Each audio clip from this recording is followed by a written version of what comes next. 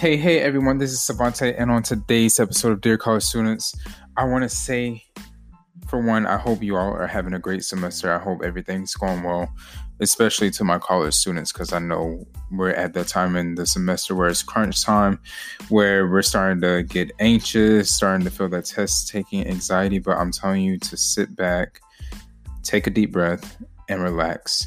And today, I really want to talk along the lines of don't be afraid to fail.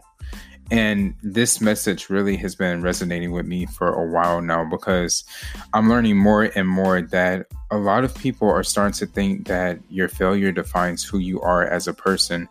And I'm here to tell you that failure does not define who you are. And I say this because every influential person that you know, I guarantee you that they have failed at least one time in their life. For example, Beethoven was told by his music teacher that he was a hopeless composer, but went on to become one of the greatest composers to ever live. Walt Disney was fired by the editor of a newspaper for lacking in ideas, but went on to create Mickey Mouse. Oprah was told that she was unfit for television and was fired, but now she has a net worth of over $2.7 billion. Albert Einstein, he didn't speak until the age of 4, but came up with the theory of relativity.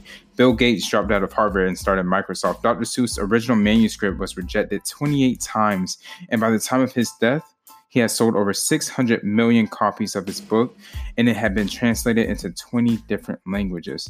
J.K. Rowling's book, Harry Potter, was rejected 30 times and was told that she just didn't have enough talent to make a good book, but now she has sold over 450 million copies worldwide. And Steve Jobs, he dropped out of college after one semester and was removed from the company that he started. And when he passed away, his net worth was over $8.3 billion. And I mention all this to say that you will fail. It's inevitable. And in order to be successful, you have to fail. And that failure breeds greatness. So in order to reach the pinnacle of success, you must embrace the failure. So when you fail, make sure that you fail hard and see it as a learning experience and keep moving forward. And I'm going to give you all a personal example as well. Just like me, I started my podcast April 17th of 2019, and I didn't know one thing about podcasting. I just knew that I wanted to start one. And honestly, the fear of failure crossed my mind because during that first week, I only got 5 plays. And a part of me was like, why am I doing this? Why continue to keep putting out content when nobody's really listening to it? But then I had to really learn that everyone's going to fail every now and then. Like I said, it's inevitable. You will fail. But the thing is, you have to start shifting your mind into a more positive aspect and realizing that failure is temporary. It's not permanent. You will become successful, but first you have to make it up in your mind that you want to be successful, and then the success will come.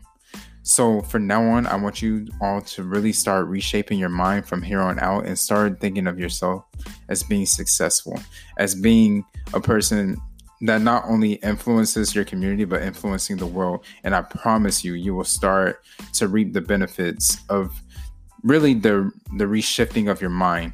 And you'll start to realize, wow, my failure was only a minor setback for a major comeback. And with that being said, this was a very short podcast, but I really wanted you all to know that it's okay to fail and just keep pushing, keep going, and just know that you'll get through.